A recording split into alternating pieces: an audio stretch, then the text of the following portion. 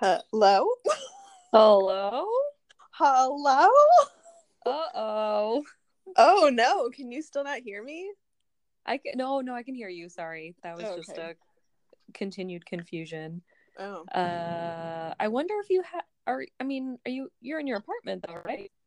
Yes. Weird. Do you think you could have like worse service right now than usual? I don't have any service. No, I mean like data service, like Oh. bars. I have 3. Is that a normal amount? I forget. Yeah, I mean it's 3 out of 4. Okay. Oh my God, now Shadow is like trying to eat the styrofoam under the bed. Oh no. Well, I guess this is working. It was really grainy before. It was like I couldn't hear you at all, and then you were like really choppy, and then it was doing that lag thing. Oh. But I guess I don't hear that now. All right. Well, can't fix it. I can't help you. Well, okay.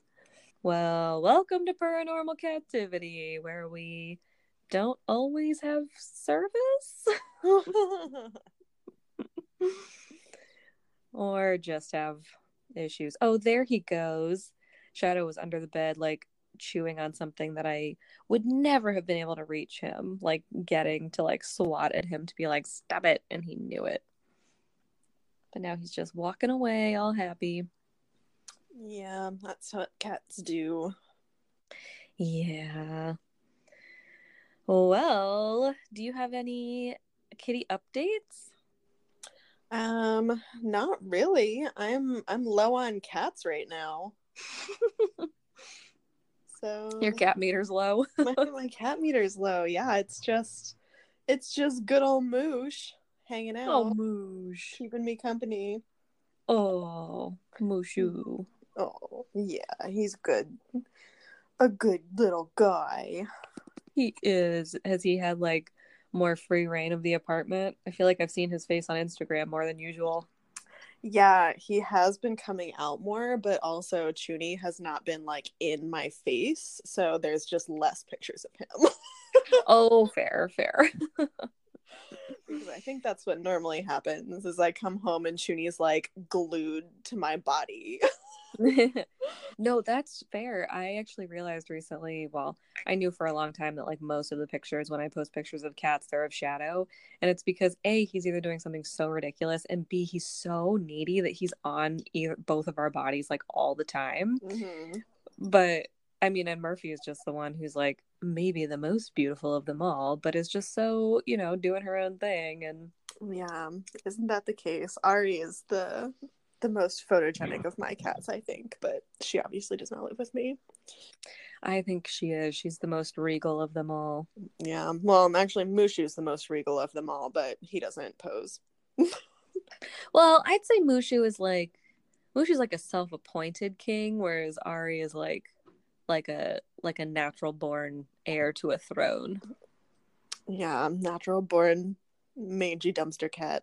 Well, it's true. I guess her beginnings were humble. She's kind of like a Jon Snow who, never mind, actually, bye, take that out. I I was realizing I had been watching too much Game of Thrones, and that was coming into my vocabulary a little too much. Yeah, that's fair. I don't watch Game of Thrones. Shock and horror. Oh, I don't care. Okay, great. No, I'm probably like the worst. I probably shouldn't even admit this because people like go in hard on that show, including John. But I am such a casual watcher of this show. Like, I've seen most of it, but it's kind of sacrilege because there are like whole seasons that I just haven't seen. Like season 2, I think, and parts of season 4. Picking and And like choosing. yeah, pick and choosing. And like most of the recent stuff I've seen just because I've been like catching up and watching with John. But like I've never done like a full binge through it just because it's a very daunting show. And I have this relationship with it where I think subconsciously I've always told myself that I could never get attached to that show because the creators just don't give a shit about what anyone thinks. Well, that's not necessarily true anymore. I think they did for the finale. I think that's why the finale was like not my favorite thing. But for most of it, I mean, they just kill anyone they want. And so that's why I've been kind of like at a distance from it. I don't know why I'm ranting about Game of Thrones right now. Oh God. It's so hard not to. I realized I was on my Twitter this morning and I was just like scrolling and I was like, every single tweet was about Game of Thrones. And then I got to one that it was like, everyone else, do you watch Game of Thrones? And it was her responding being like, well, I scrolled my Twitter feed today, so basically. Yeah. Like, yeah. I have to say, I think I've watched maybe like 5 episodes. I tried to power through the first season and was like, I just don't think I like this show. Bye. Which is that's really fair. Like a little bit sad in my opinion because in theory it's like so up my alley, but I just like could not get into it. You know what you might like, not to sound like that snob that's like the books are better than the movies, but no, absolutely not. Oh, fair. That's right. You're not. I always forget. I always forget because we read books together for a podcast. I forget you don't like books or podcasts. Well, yes. Yeah. Oh my. Well, segueing into speaking of books, John and I went to Barnes and Noble recently, and I found another cozy mystery series I think we should read. Who's it by? Bought it. It's by, oh shoot, I should actually get it now that I've brought it up. Hang on. I made John buy it with his member discount. It's called, oh, it's so cute. It's called Caught Dead-Handed by Carol J. Perry. And it's a Witch City mystery. And it sounds super interesting because it's like, it takes place in Salem, Massachusetts. I know. And it's about this person who moves back there and is like, maybe my family's a witch. I think I might be a witch. And then apparently I think her cat starts having paranormal her cat's things. a witch? I think her cat might be a witch too. Wait, I'm popping over to my floor. Oh, the floor, eh? Yeah, so I don't have a bookshelf, so all of my books are like scattered everywhere. Oh, I've done that before, yes. Yeah, but I also went not book shopping, but well, I mean, yes, book shopping. Sure. I went book hunting in my free bookstore. Oh yeah. And I also found a few new cozy cat mystery series, and I just wanted to come gather them all together, gather my little babies together. Yes, gather them together in a little nest egg like Khaleesi's dragons. Just kidding. I'll stop with the Game of Thrones. We can't do that anymore. It's from like season 1, Julia. No one cares about that part anymore. Yeah. Okay. Fine. Yeah, but let me just see what we got. Who'd you say it was by? Let me see if I have one. Oh yeah, Carol J. Perry. Oh, so close. I have a Carol Nelson Douglas. Oh, that's only kind of close. But I like it. This one's called Cat in a Kiwi Con. I'm sorry, one more time? Cat in a Kiwi Con. Oh, con. Oh, also, sorry, not to diverge too much, but, and also maybe this is unfair, but why does it not surprise me that at least 2 series of cat cozy mystery books are written by Carols? Because that's our grandmother's name and she's obsessed with cats. Yeah, true. Maybe I'm bringing something to that. Yeah, a little close to home. Fair. Yeah, this one's a Midnight Louie mystery, and I think the cat's name is Midnight Louie. Midnight Louie? Midnight Louie, like midnight, like the middle of the night, and Louie, like Louis Armstrong. Like that's the whole like that. Okay, we'll have to read it to understand because I'm not sure I understand that. It's a Midnight Louie mystery. That's the series. I know. I just don't understand why you would name your cat Midnight Louie. I mean, I don't know. I'm swap it out excited for to find Coco. out. It's a Coco mystery. No, I want to know why. I have to follow all the clues. Yeah. Well, in the cover, it starts with Midnight Louie, the purring PI, is a jet black feline sleuth. Oh yeah, I love that. Yeah. Making his 12th outing in Carol Nelson Douglas's acclaimed cozy noir mystery series. Ooh, so this is book number 12. You did not get the first one. I did not get the first one. Do I ever? It's a free bookstore. Fair. What else you got? I actually have another Midnight Louie mystery called Catnip. Ooh. Nope, never mind. Continue. Oh my god, no, it's not catnip, it's catnap. Oh, that's what I was gonna say. I was like, oh, like cat nap, like kidnapping? But then my brain wouldn't connect it, and I was like, oh, maybe it's not. Maybe I need to not say anything. No, you're right. It's catnap. Yeah. This one does not say which book it is, so it's one of them. Ooh. One of the 12. Could be 1, could be 12. Could be 1, could be 12. I also have Catapult, a Cat Colorado mystery by Karen Kijewski. That's a lot of K's. I mean, K sounds. Yeah, it is a lot of K's. It's all K's. Even Carol? Karen. Oh, Karen. Karen. Sorry, I just was going back to Carol no matter what. Karen Kijewski. Catapult starts with a K, and then a Cat Colorado mystery. A cat starts with a K. Oh, I don't know that I love that. But to be fair to her, I think Cat is actually the name of the main character. Ah, yes, of course it is. Okay, yes. Yeah, so it's not... I'm back on board. Yeah. It does have a picture of a cat on the front, but I don't think this person has a cat. But there are cats involved? But her name is Cat. Okay, we'll have to research that one more before we commit. Because didn't we read that other book and it was like had a cat on the front? And we were like, where the fuck is the cat in this? Yeah, Lucio, can you calm down? Yeah, so this one says she's a wisecracking 30-something California bartender turned PI. A curious cat with 9 lives. Okay, I think she's the cat. But there is a picture of a cat on the front. She's the cat. All right. Well, I'll have to do something with this. Like maybe read it or give it back. Okay, fair. But I also have another one by Clea Simon. So many C's. Gray Matters.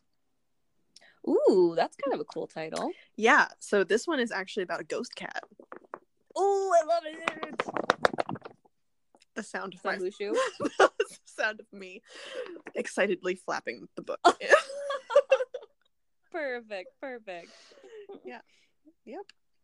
I on an unrelated, well, related because it's books, but unrelated because there's no cat involved that I know of yet. But it's related because you and I are related. Where am I going with this? Father's Day? Oh, no. I really excitedly, we were in New York City recently, and I usually when I'm in New York City, I'm super overwhelmed, and I just immediately am like, I hate everything. But this time, I actually had a great time, and the first night I was like, I'm gonna do something that like is very specifically me. Like I'm gonna find things I'm gonna be really excited about that is gonna make me love New York. And so I went to get ramen the first night, and that fucking ramen was so good. And then it just happened to be next to this really rad bookstore, like super, super cool. But I bought a book that was called My Sister the Serial Killer, which I kind of like chuckled while buying. I mean, I am a Slytherin. I know. I'm saying. But it actually doesn't bode well for me because the opening, like literally the first couple lines of the book, are the other sister cleaning up the body that the serial killer sister murdered. And so I was like, well, I don't know if I'd rather be a serial killer or the person that cleans up after the serial killer. Yeah, both of those jobs sound terrible. Not that serial killer is a job, or cleaning up after serial killer is a job, but like they're both, I guess, livings. I think I think they think of them as occupations, or at least callings, I would say, in a dark and terrible way. Like Dexter. Exactly.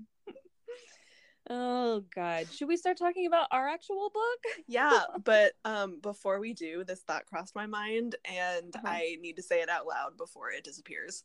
Well, if we don't have a podcast for just that, then what do we even have it for? Do you think that among the four of us, because we are a group of four sisters, yes, we have a representative of each Hogwarts house? Oh, holy shit, that's really interesting. Because I don't think we might. I feel like actually maybe, because Jessica, well, I don't know. Jessica is obviously the smartest of all of us. Yeah. So like, which might put her in Ravenclaw. That's what I was thinking. Yeah. And then Marlin's dumb but courageous. Sorry, Marlin, I love you. I mean, yeah, she would have to take on Gryffindor, which she'd have to be Gryffindor, yeah.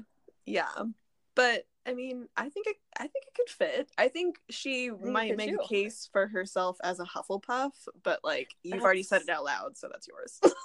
Well, true. I've claimed all of Hufflepuff, and it is only me. I'm in a one-room schoolhouse of Hufflepuff. Yeah, except, oh my God, did you see? You didn't see. You're not on Twitter. Someone tweeted at us. It was so cool. They were like, "I don't have Twitter." I know. That's why I'm explaining it to you.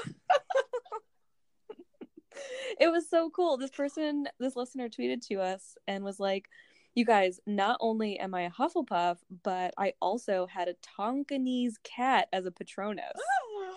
Because remember, I know. Because remember last time we were like, if anyone out there has a cat Patronus, let us know. Tell us immediately. Yeah. And she was like, yeah. And she even had screenshots. She had screenshots of her house and then of the cat Patronus, which looked really cool. It's like, oh my God, you're the best of all of us. This is so, so great. You know who actually also has a variation of cat Patronus? Mom. What? Yeah, I made everyone in the house take the Patronus quiz. And Mom got Cheetah. Oh, that's really cool, actually. Yeah, forgot about that until now. I don't know that that's too far off. I mean, Mom has chased giant dogs out of our yard before. No, that's Serenita. No, Mom's done it too, but like Serenita, which is what is making me think that it's cat-like. Yeah. Yeah. Oh, that's really cool. Yes. All right, well, continue to tell us your Patronuses. And your houses. Your Patroni. Yes. What would Quilloran's Patronus be? He probably wouldn't even take the quiz, except we'd take it for him. We should take the Patronus quiz for him. Ooh, I think Manatee. No. That's a little bit insulting, and I love it. Guys, manatees are majestic creatures. I know, but I feel like you're just telling him that he's portly, but I love it. Or walrus. Or the mustache. That's just the mustache. Okay, guys, we will 100% next time we record have Quilloran's house and Patronus for you. And we'll take it together because we'll make sure we keep each other honest in our yes, in our dealings as Quilloran representing his character. Wait, this is so perfect. We should do it with Quilloran, and then the week after we'll do it with Coco, and then after that we'll do it with Yum Yum. Interesting. We can just keep doing it with characters. Maybe that could be like our little end tag from now on. I think Coco is probably a Gryffindor, and Yum Yum is probably a Ravenclaw. I think that's probably pretty accurate, yeah. Or a Hufflepuff. Yeah, I was teetering on Hufflepuff for Yum Yum. Yeah. Yeah, but Coco for sure, Gryffindor. Yeah, I would say so. Probably, yeah. Yeah, that sounds about right. Mm-hmm, I think Quillen would want to be a Gryffindor, but I think he would be a Ravenclaw. But maybe he would be a Gryffindor. Yeah, I don't know. Oh, okay. We should probably talk about the book and not continue to just characterize. But we will have those, guys. We're gonna take those quizzes for all of these fictional characters. Yeah, and eventually we'll branch off into other cozy mysteries also. Maybe. Oh, yeah. Yeah. Yeah. There's also a secret book that I don't want to tell anyone about right now, but I'm really excited about, that I already told Julie about, that I think we're gonna do. I already don't remember what you told me. Okay, perfect. Well, it'll be a surprise for you too. I'll just send it to you. Is it the serial killer sister? No, but maybe you should read that because so far it's really good. Woo. All right, well, guys, re-welcome to Paranormal Captivity. We are the Cozy Mystery Podcast about cat sleuths that you never knew you needed. Today we are in the fourth of The Cat Who Wasn't There, which is cleverly named for cats who were not there, but are now. But they are now. Yeah, luckily we have cats again. It is not a catless book. But this section was a little bit boring. I don't know about what you thought. I thought that dinner scene was probably my favorite part of any book I've ever read. Really? Oh my god, remind me, because I kind of read it all fast. I must have. Oh my god, it was just like the most absurd, like, overreaction to a non-problem. Oh, yes, I do exactly remember this. I feel like, should we just start with that, because I don't think there's anything to give away in this section, really. Yeah, I honestly can't remember where it picks up. Well, let's see. Last time we left off with Quillerin calling the cops, and Fran Brody at Amanda's architecture firm being super sassy about charging Quillerin for the phone call, which I hope she did, because that would be hilarious. But Quillerin is concerned because he has seen another car, I think. I don't think it's the same car, with a Massachusetts license plate, and he has learned that the car belongs to the new chef, which I was wrong. You were totally right. It's not the old stone mill that the new chef is working at. It is the new Pickaxe Hotel, which the joke they love to tell about it is that it is the new Pickaxe Hotel was built in the 1900s, so in like the early 1900s, so it is not new, but apparently it has a restaurant that is semi fancy-ish, and this new chef with a beard, dun dun dun, with a beard, works there. So yes, I just checked back at where this picked up, and it actually, I think the first thing that is like of notable importance is the call that Quillerin gets from Arch about doing a teddy bear story. Oh my god, the teddy bears. Yeah, I know being boring, because this has a lot of gems in it, so stick with us. But I guess I just mean that there's no murder, and there's not a ton pushing the story, the murder plots. There's like forward. A bunch of like weird random things that happen that like might connect in the end, or might just be weird random things that happen. We don't know. It's true, but are truly excellent, because the first thing, right, Arch has just gotten back from Scotland, and he is super jet lagged, super cranky, and he has sat next to these eccentric sisters, Grace and do you remember what the other one's name is? No. I don't know why I'm asking you. Grace.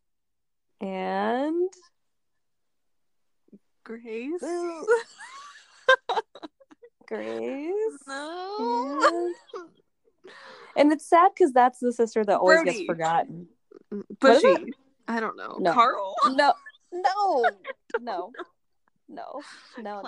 Klaus. Klaus?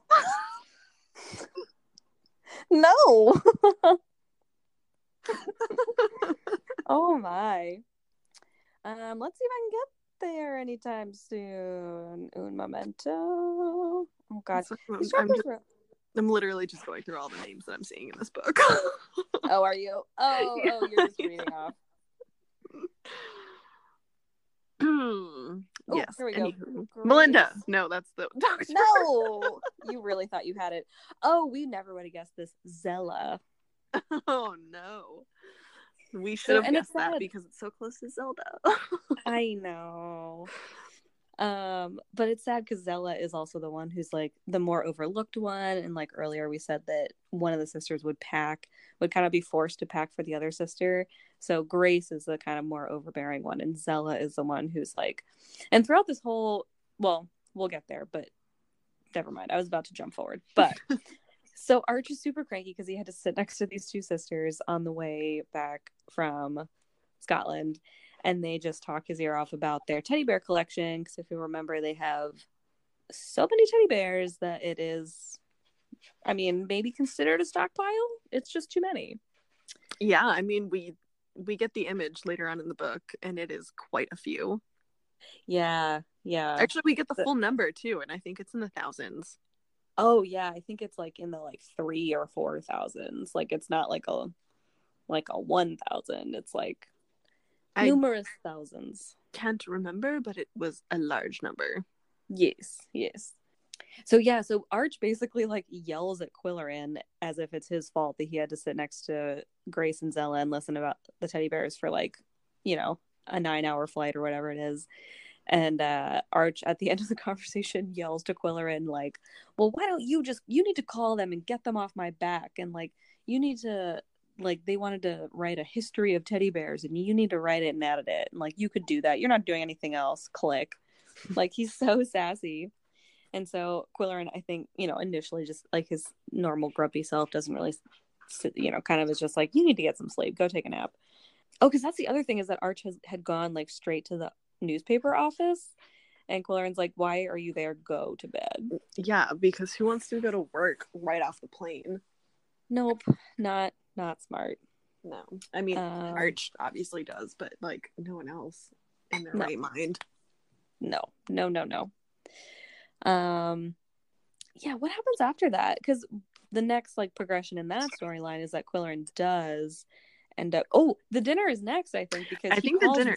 Yeah, I think the dinner is next. He wants to check out this new chef that he is very suspicious of.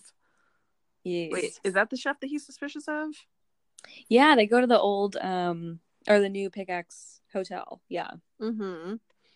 Because he wants to snoop around and ask questions about the new chef. Yeah. But doesn't get a chance to. Dun dun dun. Doesn't get a chance to. Yeah, so he brings Polly to this new restaurant, or it's an old restaurant. New hotel, new chef, old restaurant. Yeah. New chef, old restaurant. That's the new Netflix series. Yeah, and I feel like he kind of tricks her into it. He's like, oh yeah, this chef is like world renowned. He's so great. I've heard like such good things about him. But yeah, they show up and it doesn't seem like that impressive of a menu. So they're just kind of like, meh, yeah, we'll get like whatever. And I think Polly orders like salmon, and Quillerin orders a chicken cordon bleu. Well, yes, that's what he orders. That is what he orders. And we've seen, so I think it was the Big Potato Mountain scene where we've seen Quillerin like overreact a little bit at a restaurant. Oh yeah. So he has quite and like in that one, I think he overreacted because they brought like a soup before a salad, or like a soup with the main course, or like something was out of order, not totally proper, and Quillerin just like flipped out and was like, well, this is ridiculous. Well, he was also, at the time, we should give him a little bit credit, because at the time he was suspicious that they were doing a bad job just because of the date that he brought, who was a tater and not a spud. It's true. Or a spud, not a spud, not a. Oh no, I don't I know, I remember. already forget. Who was a local and not a vacationer. Right, not a very rich. I think taters were the locals and spuds were the rich people. Yeah, that sounds right. I think that might be right. Yeah. Anyways, yeah, this time Quillerin flips out because he orders his chicken and he like jabs a fork into it, and instead of gooey melty cheese and ham flowing out, he gets squirted in the face with melted butter. Yes, the face and the lapel. And the lapel, yeah. So his nice fancy suede lapel gets gushed on by butter. And I guess that is quite the that is a little upsetting. I don't know if anyone's ever spilled butter on them, but I certainly have. Well, you know what I just did as a small tangential story here. On our last show, on the last leg of the And That's Why We Drink tour, we were in the green room in Long Island, and everyone was being so nice. The theater was so sweet. The show ended up being so good.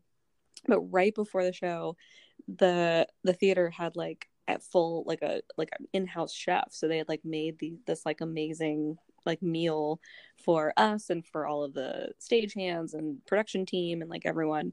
And so we were eating this like great food, and we all were just like going back for like plates and plates of food. I had like anyway, I don't know how many plates. It was like I had gone back for seconds, maybe thirds. I was holding my plate and like trying to do a bunch of other stuff on my computer at the same time, and I, in such a spectacularly like stupid moment, I don't even know what happened, but all of a sudden I just saw like food flying in front of my face, and I was like, what is happening? Oh no. And my plate ended up like face down on my lap. Oh no. So if you saw me that night with a giant sticker, I basically went to the I had like little shout wipes or whatever, and I was like trying to, rub it out. But all theaters usually have like a backstage credentials. Like, so if you are needing to be in a couple different places in the theater, you get like a sticker to be like, here, I'm like allowed to be in all these areas. And so I hadn't gotten that yet. And so I like went to them covering the spot and was like, do you guys have a sticker? And so I had a giant sticker on my pants. If anyone saw me with that sticker, that's what that was. Was covering a lot of pasta sauce and couscous stain. Nice.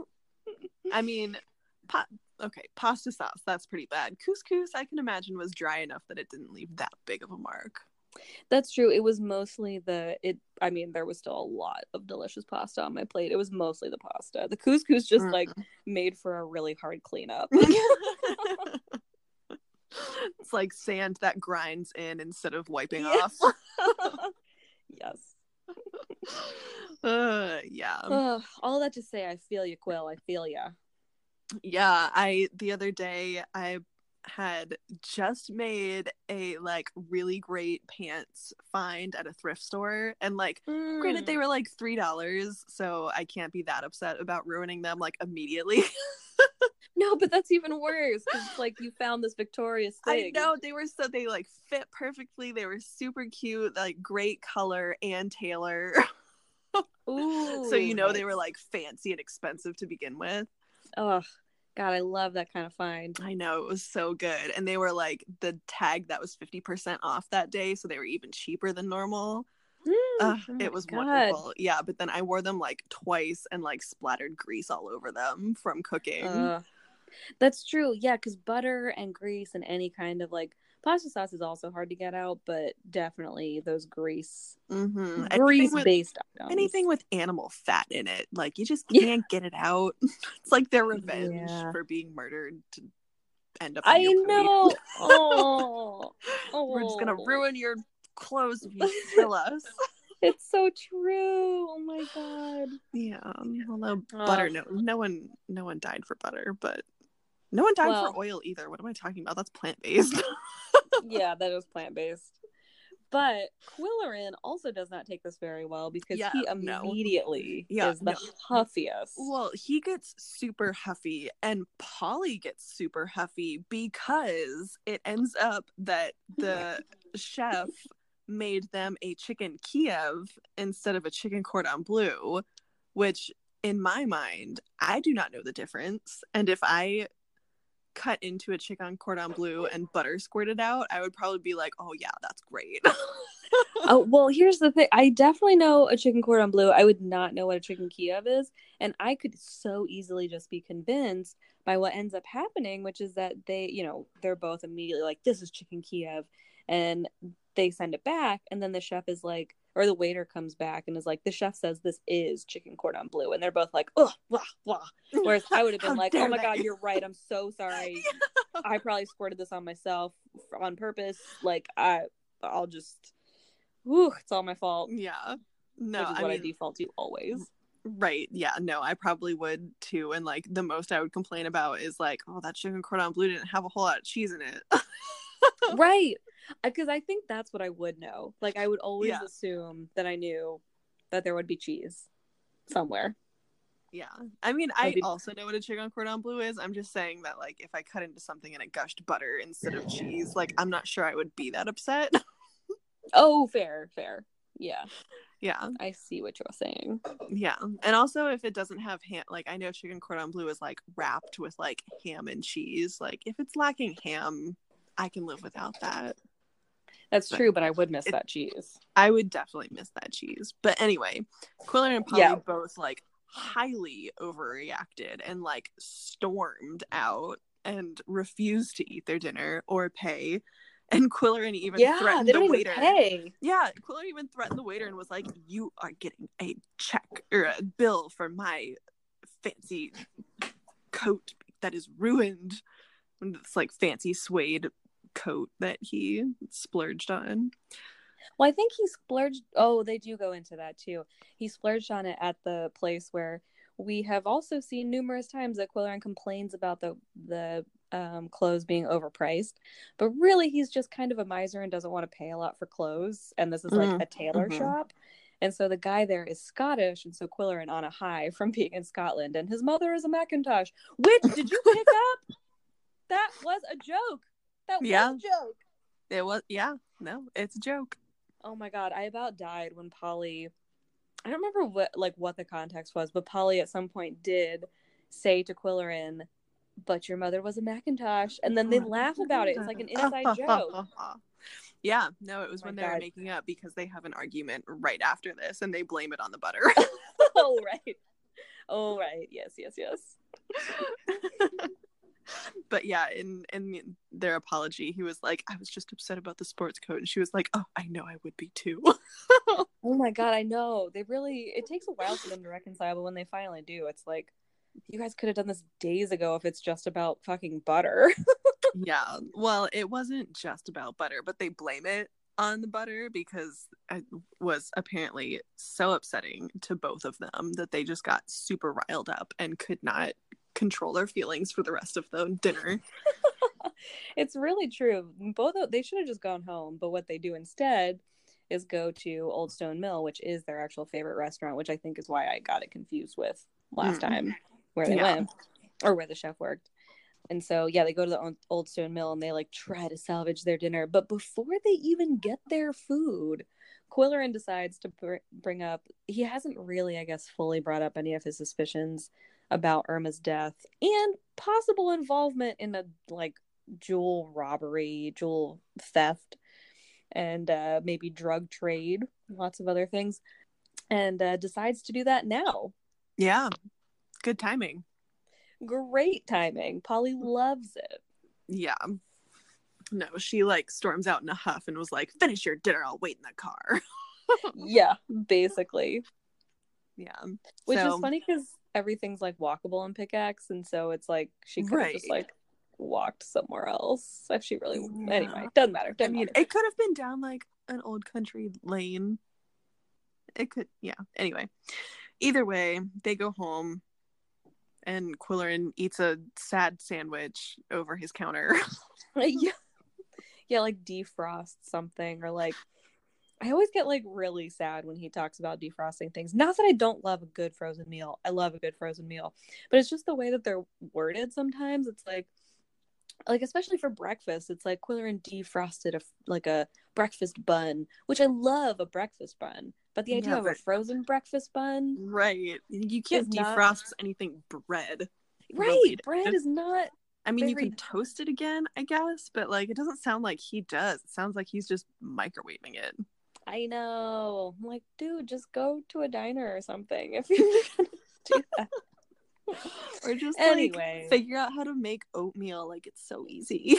I know. You already know how to make coffee. Oatmeal is not that different. You can probably make oatmeal in a coffee pot. You probably could. I'm nitpicking Quillerin today. I'm just on a tear. Anyway, yeah, so they separate very mad at each other, and Polly is, upset that Quillerin has naysayed her friend, especially her dead friend.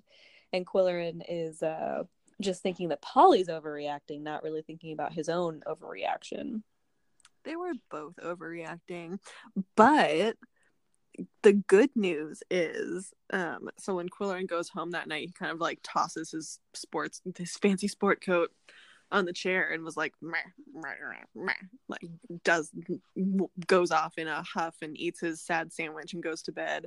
But in the morning, the magical butter fairies have removed the stain.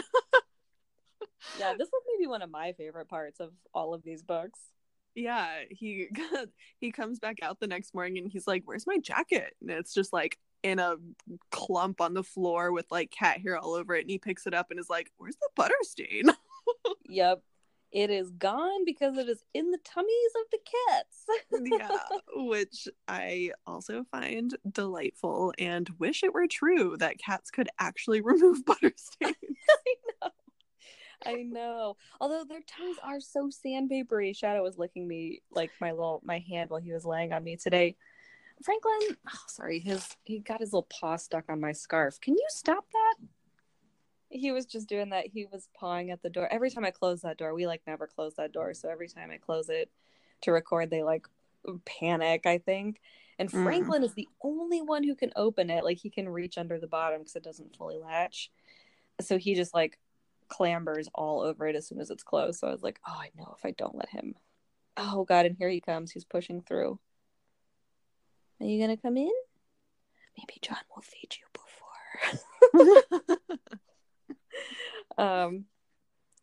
But anyway, so yeah, Quillerin's bad at cooking. The cats are the cats get butter stains out of suede jackets, apparently. Yes. And he thinks to call Polly. He's like, oh, I should call Polly about this. I should tell her the miracle of the cat butter licking. But he doesn't because they're still in a fight. Because they're in a fight. Yeah. So I don't really remember what happens next, but I do know that before he and Polly reconcile, he decides to go see Melinda.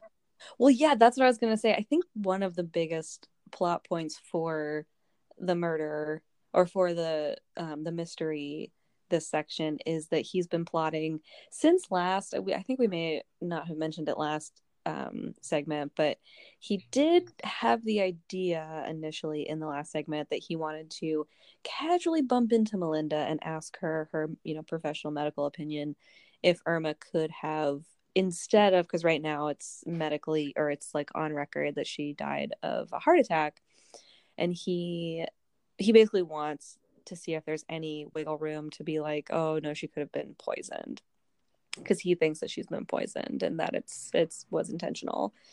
And but he has this whole thing where he's like, oh, but I can't like just go up and talk to her because she's going to take that the wrong way. I can't go in, I can't like call her. I don't know why he couldn't just call her. Like on the phone, it seems like the easiest thing, but he thinks that would open too much of like a personal door. He then thinks like, oh, maybe I'll go in for I am due for a physical, but he's like, oh no, I can't do that because then she's gonna like rip my clothes off. And then he decides that the safest bet is to casually bump into her. And where can he find her? She is playing Lady Macbeth in the local community theater play. which just so happens to be in his backyard. Basically, he walks through some creepy woods and then gets to the theater. Yeah, pretty much. He goes during like their dress rehearsal, so he's like, oh yeah, just popping in to see how it's going. Yeah. But yeah, we get a little glimpse into how the play is going. Apparently it's going very well. Quillerin really likes the way the director is directing things. He's impressed by that. Yes, and he sees yet again why Larry, who, as you'll recall, was our tour guide throughout Scotland for the Bonnie Scots Pickaxe Tour Group, but he is also, I forget who exactly he's playing. Maybe he's actually playing Macbeth, but is Macbeth? I just had like a complete panic and was like, is Macbeth an actual character? It's not just Lady Macbeth. No, there is a Macbeth who is killed. Okay, I need to stop talking about this because I'm about to be completely honest, I like no longer know the difference between Hamlet and Macbeth, so you could probably say anything. Fair. I'd be like, yeah, that sounds right. Yeah, because right? They did the line during the dress rehearsal, the like, out damn spot, and I was like, oh, so there is Ophelia in this one. And then I was like, oh, wait a minute, that's definitely a Lady Macbeth line. Ophelia's in Hamlet. Yeah, no, that at least I do know. Yeah, Lady Macbeth is, because that's her like guilt talking. Yeah. Her like guilt. She gets the crazies. Which, as a small diversion, I forgot to finish my sentence earlier. Sorry. So I was gonna say Quillerin also discovers that Larry is. Yeah, I think he's always heard that Larry is a good actor, but I think he sees it in action here too, in the same way that he's really impressed with the director. He sees Larry like asking the director a lot of really insightful questions, and then sees him acting and like changing the way that he does things based on different, like blah blah blah feelings. I don't know acting. I'm pretty far from that, but that was something that he was seeing too. And I think he even started to see, which is segueing into the other thing that I was going to remember to say, which was that I think he starts to see that Melinda is maybe not as good in the part as everyone would want her to be. Yeah, we start hearing some things about Melinda this section. Yeah. And I can't remember. No, I think it comes up later. The like other gossip about her. Yeah, the biggest part comes up because Quillerin about this time runs into the woman who is, runs the administrative of the theater. And so she harangues him into selling tickets before there's like a day, I guess, where tickets go on sale. And so she's gotten Quillerin to agree to sell tickets. And so one of the biggest things about that whole debacle is something that comes out about Melinda, which we'll get to a little bit later. Yes. But during this section, he does run into Melinda accidentally on purpose. Yes. Because he was like, well, I can't apologize to Polly if I'm right. So I have to talk to Melinda first. Right. He's like going to these extremes. He was already probably going to do it, but he's also like, if there's any chance that she was poisoned, then that proves that I was right, and this fight is all Polly's fault. He's such like a kid. Right. Yeah, but basically, I mean, nothing really comes out of this conversation except for Melinda being like, nope, it was definitely a heart attack. Like, she had a terrible heart. No ifs, ands, or buts. Like, couldn't be anything else. Definitely a heart attack. Yeah, but she says it in the tone of like, oh, lover, you of course don't know medicine like I do. Yeah, she was really thinking about it. She was like, let me come over and have drinks and I'll tell you all about it. Yeah. Turning some heads. Yes. But I think that's it for that. And then Quillerin does come back. Is Teddy Bear Mansion next? Oh, yes. Teddy Bear Mansion's next. Yes, 100%. Oh, my God. Julia, tell us about Teddy Bear Mansion. Yeah, so Quillerin does agree to do this story with Grace and Zella. Mm-hmm. Zella. With Grace and Zella about their teddy bears. So they invite him over for lunch, and he was like, oh, no, I can't. I have plans. And then he like goes and eats by himself. Right. I actually loved that. I was like, you know what? Long live introverts. I don't care. You gotta lie sometimes to just do shit by yourself. It's true. He pulls out some like pretty good excuses. That like that one, I can't remember what he used it for. It might have been with Melinda, but he was like, oh, the like long used journalist like standby excuse. He was like, oh, I'm at a deadline, I'm sorry, I can't. Yes. I mean, I'm gonna start using that. I loved it so much. Yeah, no, for sure. But yeah, so he shows up at Grace and Zella's with 2 bouquets of flowers, like a gentleman should and would in that time period. Well, it's like the 90s. I don't know. It feels like it's farther back. It does. It really does. And it's also not like 100% clear. Like, I know there's not much lead up to, like, it doesn't sound like, it sounds kind of random, Quillerin showing up, and there's not much else. Like, he really does just like he like thinks about calling Polly and then is like, no, I couldn't possibly end this fight, and then like just calls the sisters out of the blue and is like, well, if I'm not going to call Polly, I might as well do something else with my time. Like, literally what Arch is saying is like, you have time, and he's like, well, no, I don't, and then like proves Arch right. Yeah, no, he totally does have time. But yeah, so he heads over there and he walks in and is immediately like, oh my god. Yep. Teddy bears everywhere. So yeah, I mean, that's pretty, I mean, I don't think anything important happens at this point. He just learns a lot about teddy bears, and he sees a shit ton of teddy bears and just like hangs out with these 2 kind of crazy teddy bear fanatic sisters for an afternoon and has tea with them. Well, a couple interesting things that I thought, which probably don't really factor into anything, but one of them is that we see again that Grace is like the overpowering of the 2, because she's like, Zella, you can serve us tea now, and like is like instructing Zella to like do things throughout their entire lunch. And so I know this won't happen, but I really want there to be an end point where Zella just like snaps. Also, maybe Zella stole her fucking jewels. Like, maybe it wasn't even like tied in. Like, Zella sold them off. Yeah, Zella just sold them on eBay. Yeah, it was like, I want more teddy bears, we'll get rid of these jewels. Well, because that actually, I was like kind of cracking up, because one of the like scenes that I loved was when Quillerin, you know, knocks on the door. He has these 2 bouquets of flowers that he's like, oh, thank God I got 2, because they're 2 sisters. He was originally just going to get 1. But Zella like freaks out when he gives her 1, because she's kind of the overlooked one, I think, a lot, because Grace is so like overbearing.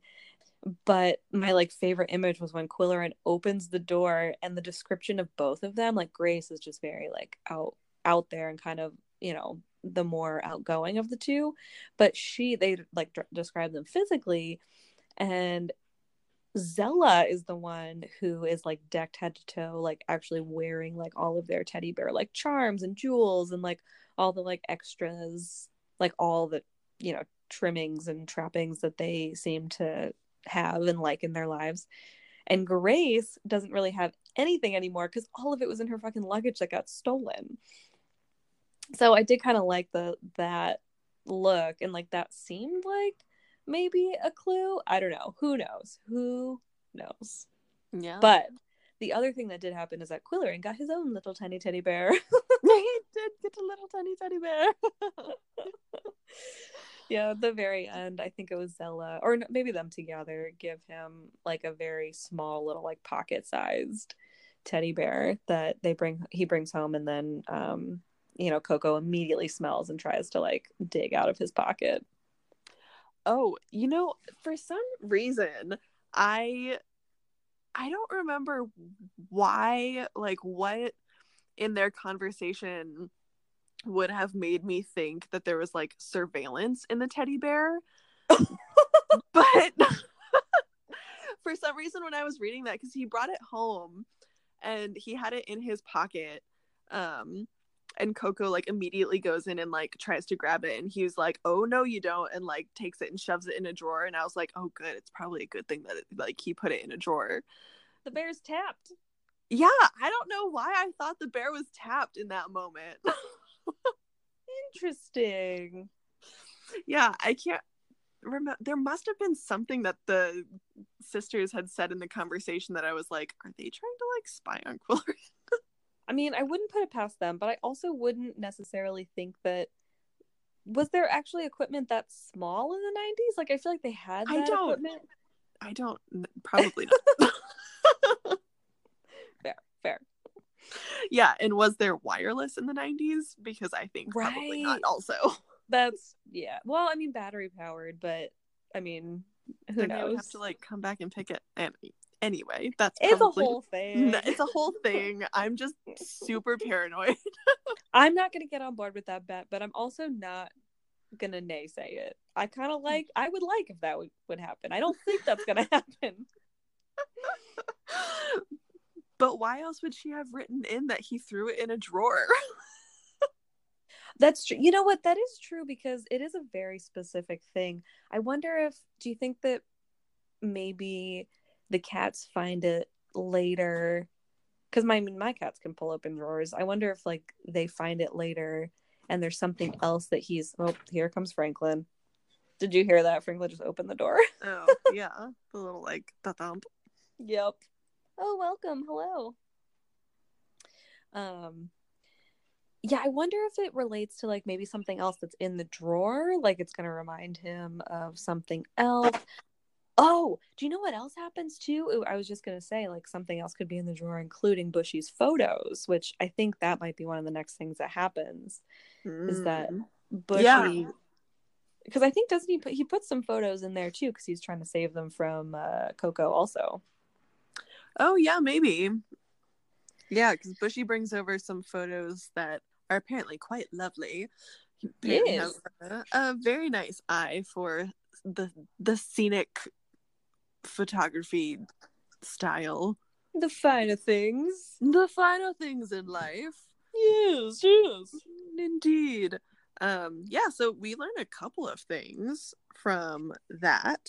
Yes. The first, which actually is related to the murder, is that Bushy has a photo of the driver. Yes. Important. Yes, very important. And he, so basically Bushy decides, Shadow, move over. Shadow just stole my seat. No. I know. What a jerk. So yeah, Bushy comes over to Quillerins and is like, hey, I have all these photos. Let me show you. And yeah, Quillerin kind of immediately sees that and then is like, take these to the sheriff, to Andrew Brody, the one cop in X. And so they do potentially, we don't get any follow-up on that quite yet, but we do have the potential lead that they now have an image of the driver, which they didn't before. Yeah, what else comes out of that? There was something weird too about later when Quillerin was looking. It was after he had heard, I think it was later. It was after he had heard the like kind of rumblings of rumors about Melinda. Yeah, that's not until the end. That's the cliffhanger. Oh, that's the cliffhanger. Sorry, I was about to give away the cliffhanger. It felt Don't give away the cliffhanger. It felt wrong. Yeah. Okay, I'll stop. No, the other two things that we talk about, we don't really, it's not that important. It's not important to the murder, but it is important to Pickaxe social life and standing. That's very important, Julia. Yes, it is. So unfortunately, Brody and his wife are having marital problems, so they are separating. Right. She is actually, this could potentially be important. She is focusing on her career, which bravo to her, but she's like coupled up with this other restaurant person guy who we don't know, who is like kind of just coming out of nowhere. But given that our potential creep is a new chef, I'm starting to talk myself into being suspicious about this guy. Oh, I could see that. All right. Yeah. All right. Yeah, right. Either that or they're gonna just like kick the new chef out of town and take over that restaurant. I don't know. We'll see what happens. But maybe. Anyway, so yeah, Brody's wife is starting a new restaurant and potentially a new love life with this mystery man, this mystery restaurant entrepreneur. Yes. But Brody's plan, he kind of pitched to Quillerin that he might be interested in opening a photography studio in Pickaxe, because as you will remember, he is not currently located in Pickaxe. Right. He is in the steeplechase town of Lockmaster. Yes. AKA Middleburg, Virginia. AKA Middleburg. But which I love, because I do love Brody. I think he seems like a very a good addition. Although he does also seem like a very Arch Riker type. I think he's just like a younger, like Arch type of friend for Quillerin. Yeah. Solid guy. Yeah. But yeah, I think that's, yeah, so he says that. He comes over, he drops off the photos. There are a couple instances where Coco tries to pull, like Coco lick kind of them. Yeah. This is like now the second or third time that we've talked about like cat licking today, which now I'm watching Shadow like lick his tiny little murder paws. Murder paws. Yeah, Coco's been doing a couple of weird things. The first of which is licking photographs. Right. But I guess he already likes like stamps and adhesives, so maybe the tops of photographs are like kind of, I don't know, they're shiny. Maybe they have something on there that he likes. That's true. And Bushy does say like he's developed all these photos himself, and so he's like, oh, I mean, which like I kind of thought too, and I was like, well, but you use like really crazy chemicals for that, like maybe you shouldn't. I mean, not that they're letting him lick them, but they kind of just casually are like, oh, maybe he likes the, you know, whatever resin. Is that a thing? I don't think that's I don't know. I don't think, but it's like something, and he's like, oh yeah, maybe he likes the whatever on it, and they're kind of casually like, oh yeah, maybe. But I'm like, wait, you use like hard chemicals for developing photos, like maybe you shouldn't be so casual about that. I mean, he does take them away because, I mean, he's not really worried about Coco. He's worried about the photographs being ruined. That's true. Yeah. But the other weird thing that Coco's been doing is running full speed into Quillerin and just like knocking into him. Oh yeah, that was very strange. Yeah, he did that twice. Wasn't it one time while he had the bear, like when he first got home? I can't remember when the first time was. The second time was when he decided not to go to Scottish Night. Scottish Night? What was that? Scottish Night? Did I read too far? Oh shit, you might have read too far. Uh-oh. Or maybe I didn't read far enough. Oh, what? We didn't really even talk about how far we should read. What chapters did you read? Oh no. I think I read through... Oh, you know what? I did actually, I realized too late that I was like, oh, my Kindle only says 70%. I should have read one more chapter, I think. Oh, yeah, I read through 13. Oh, shit. I think I only read through 12. No! Oh, no! Sorry, we're ever professional over here and on the same page. Literally, not on the same page. Literally not on the same page. Oh, no! Well, then my cliffhanger is different than your cliffhanger. Oh no. Well, what about this? So what if, do you want to we can go up to my cliffhanger and then you can just tell me about the next chapter? I don't really remember what happened. Oh, okay. So then we'll just have to, forget it for next time. And there's definitely a Scottish Night that I think you will enjoy reading and talking about. So we'll leave it. We'll leave it for next time because... Ooh. Well, little teaser. Scottish Night. Okay. Is that Scottish Night? Just gonna leave it at that. Just those two words. Yeah. So this is great. I'm gonna admit something on tape that I probably shouldn't admit juicy. on tape. Juicy secrets. So I was reading in the gym last night because I thought that would be a good idea, and it was like fine for the treadmill but not for weightlifting. I was just like on the like leg press thing reading, and I was like, oh my god, I lost count and my legs hurt and I haven't finished this chapter yet. My god, you were reading. How did you even position your phone while were you reading on your phone? Yeah, I was reading on my phone. I was holding it. You were holding it while weightlifting? How were you lift? Oh, I with was legs? leg presses. I like that you're worried about admitting that. I openly admitted that I was reading while driving one time. That's like actually illegal. Well, no, this wasn't the part that I was worried about admitting. Oh, there's more. Yeah. So I read up to I think where you are right now at the gym, and then I like started reading the next chapter, but then like forgot to finish it. I don't know, it was a whole big mess. So I had a work event tonight. I went to a school board meeting and read the last chapter while I was at the school board meeting, waiting for my turn to talk. Oh, I've definitely read at times I shouldn't. I mean, yeah, definitely don't feel alone in that. That's great. Yeah. Anyway, highly recommend that everyone goes to a school board meeting. They're really exciting. But also has the Cat Who on their Kindle, ready and available. Yeah.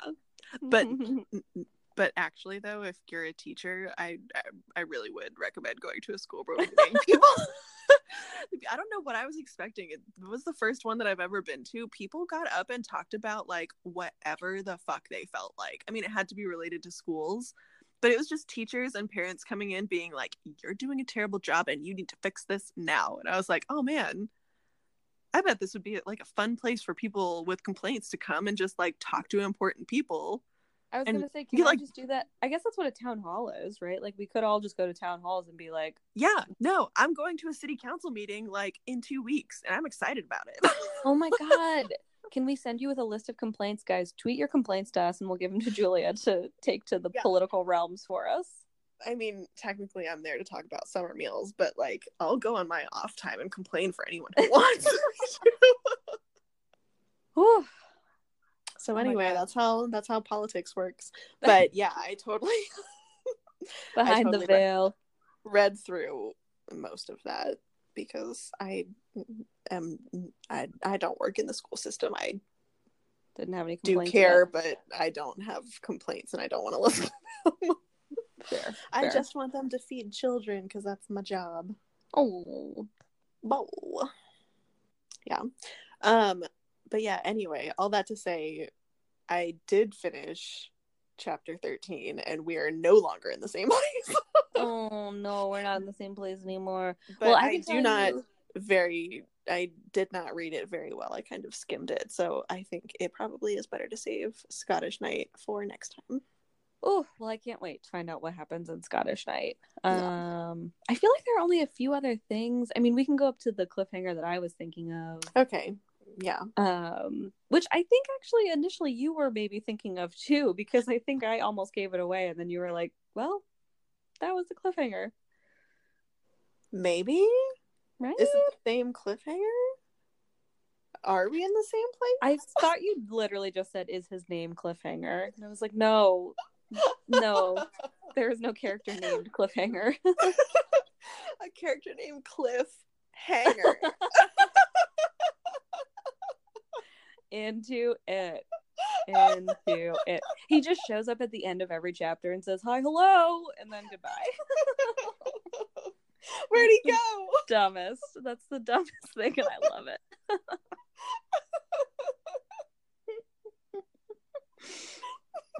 Oh God, I have to drink more for that. Where'd Cliff go? You'll have to stay tuned to find out.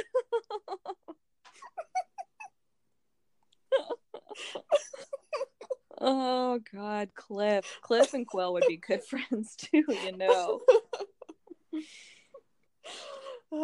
And they never meet. Him and Coco would meet, but him and Quill would never meet. Yeah. Oh my God, so funny. Oh. So what else? We get the little rumblings about Melinda. So the next thing I think is that Quillerin goes to sell tickets for... Yeah, but before this, he actually does make up with Polly. I don't think we got to know. Oh, right. Yeah, he does. That's right. Oh, and he sends Brody? The one police chief? One police? Oh, no. The photographer? Bushy? Bushy. Yeah. Bushy. Um, I think he sends Bushy the job to go take photos of the teddy bears because Oh they're yeah, publishing that story. they are. They're doing it as an article, not a book. But the thing that comes out of that, yeah, is that Bushy might now have a job with the Pickaxe Something, which yet again is an actual name of this fictional newspaper. I have not made that up.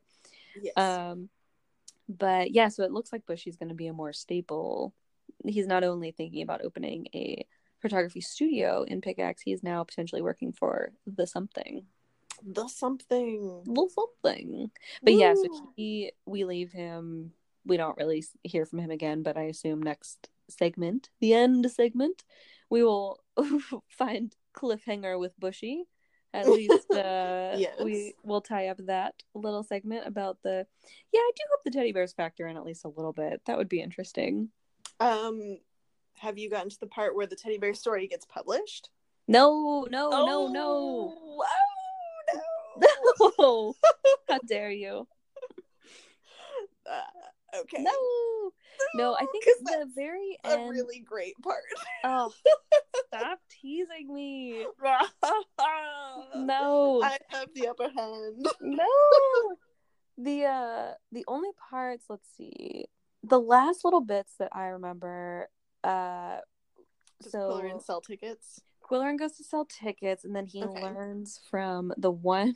Everyone else is apparently fine, but like the one cranky person who's there is this woman who like can't seem to figure out like seating in any way, shape, or form. Yeah, And so she has Quillerin's like a daughter who's playing like a side character that Quillerin's like, who's your daughter? Like, what is she doing? Okay, why are there like 15 people from your family coming? right, and then she kind of drops the hint that like, oh, actually the director has had her learning Lady Macbeth's lines JIC.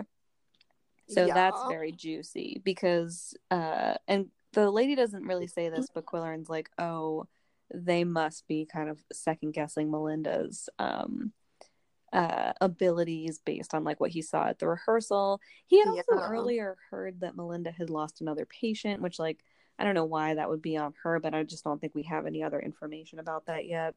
Well, we did actually hear, and correct me if this is not in this section, I think it was, but we did hear from someone that Melinda has made a couple of pharmacy mistakes Yeah, oh with yes. her prescriptions also. So she has been slipping up quite a bit. It was like someone, like the nurse or the pharmacist or someone had caught the mistakes, and it was a dosage error. Yeah, yeah, exactly. Yeah, I do remember that.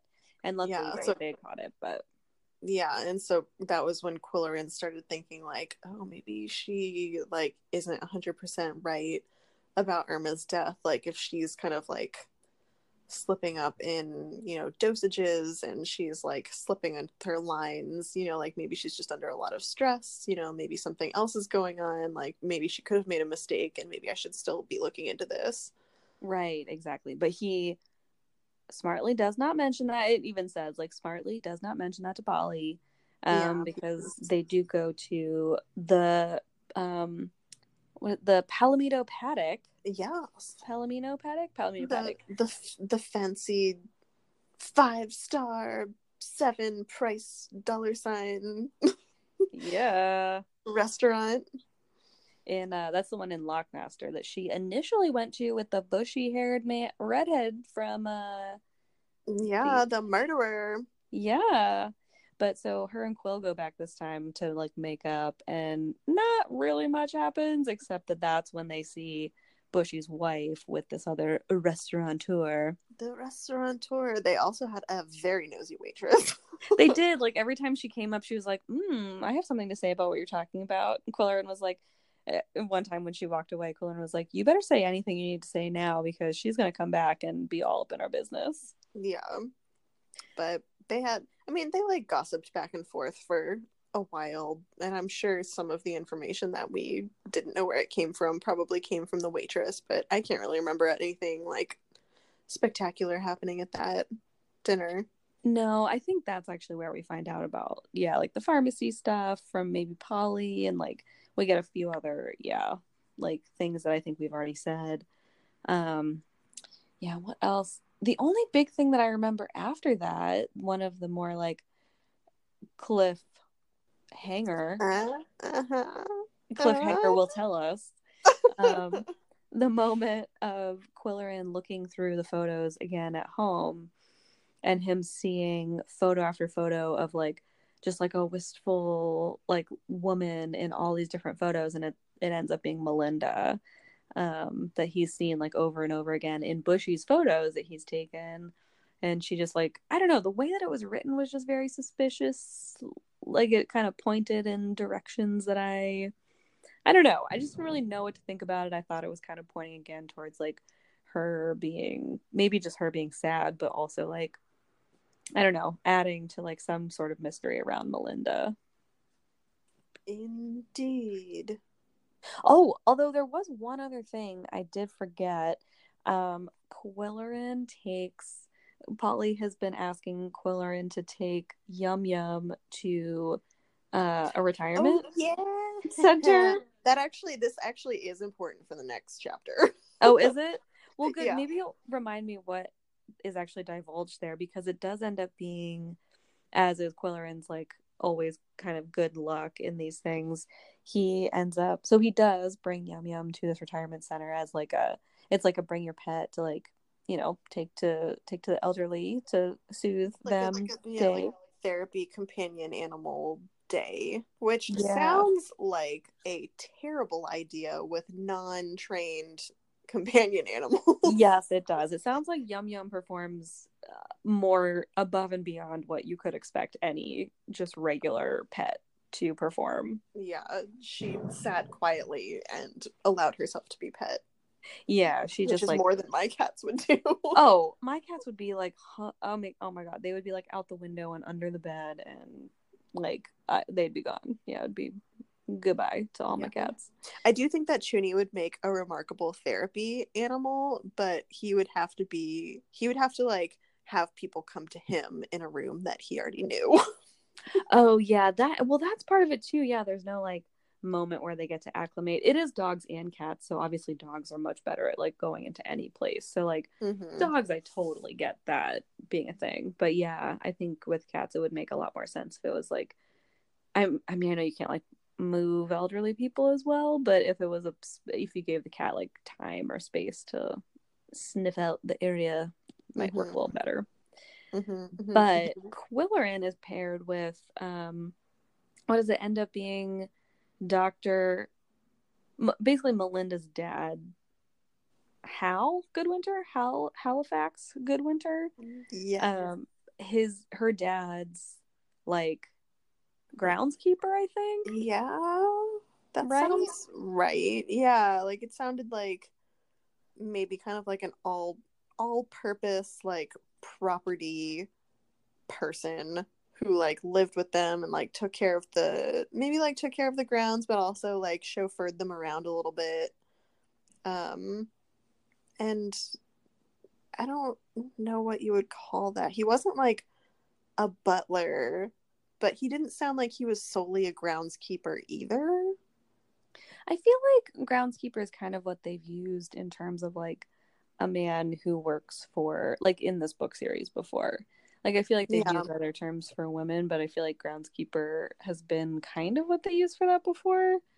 Yeah, like an all-purpose assistant / upkeeper of life. Yes, including nefarious things, as in the thing that this guy divulges to Quillerin while he's petting Yum Yum, which is that so apparently Melinda's brother, who is now deceased, but when he was growing up was kind of the black sheep of the family. He, you know, Melinda obviously went on to med school and kind of followed in her dad's footsteps, or at least was, you know, in some ways ambitious and, you know, wanting to learn and go to school, whereas her brother, I don't even really know, like, did it really say exactly what was? He just didn't want to go to college. Like, part of me thinks it was just something that he was like, I want to be an artist, and he like left, and his dad was like really disappointed in him. Yeah, it sounded like he was kind of rebellious, but it also sounded like the two of them were both like incredibly spoiled as well. So was, I think, in my mind, a combination of like the son being rebellious, but also being like maybe like a bored rich kid, just kind of like always getting in trouble as well. Got it. Yeah, that makes sense. And then what ends up happening is that sort of I think the community kind of eventually learns that the son has just kind of gone off and kind of disappeared from the area. But what this groundskeeper says, or what this family employee says, is that was actually orchestrated by Hal Goodwinter, who sort of paid his son to just leave his life because he was so, causing such a scandal and ruckus in his, like, maybe perfect family perception. And so this guy, this older gentleman now, would deposit a certain amount of money or send a certain amount of money to a certain bank account every, what was it, every week, every month, like on a regular basis, basically paying someone. And he always thought that it was paying the son to not come back to Pickaxe, not to cause a stir anymore. But the other little bit of news from Cliffhanger is that after the son supposedly died, that money, I think it was like an accident. Like, it seemed like it was supposed to be like a car accident or something that wasn't necessarily super scandalous, I think. Yeah, I think it was a car accident. I thought, okay.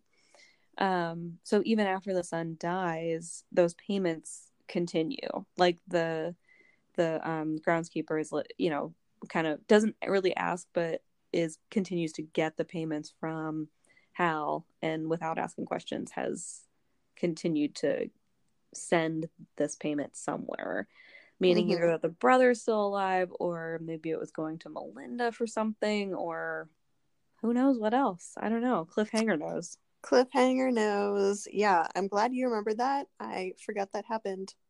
I only remembered it because as I was looking for Ella's name, I like flashed past it real quick in the chapter. No. Yeah, but actually one little detail that you did miss that is important for the next section. Oh no.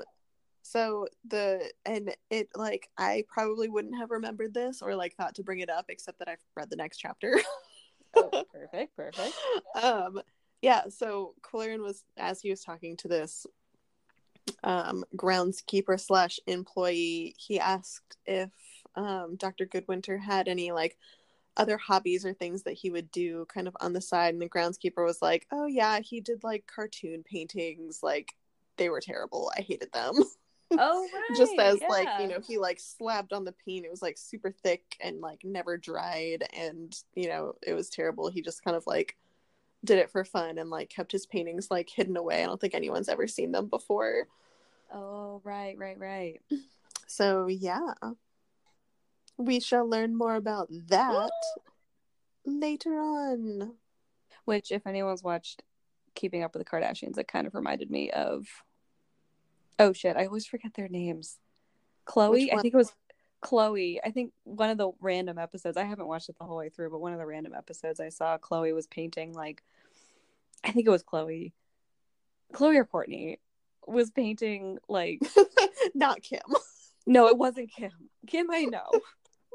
I just get the names confused for the other two. I know what they look like, but I just like forget. I like confuse their names. Courtney's the short one and Chloe's the tall one. Okay, then I got it right, because it was Chloe started painting, and she was like, did a portrait of Courtney, and then like did a couple other like random paintings and was like putting glitter on them, and then Scott took them to an art appraiser to like have them appraised. And the appraiser was like,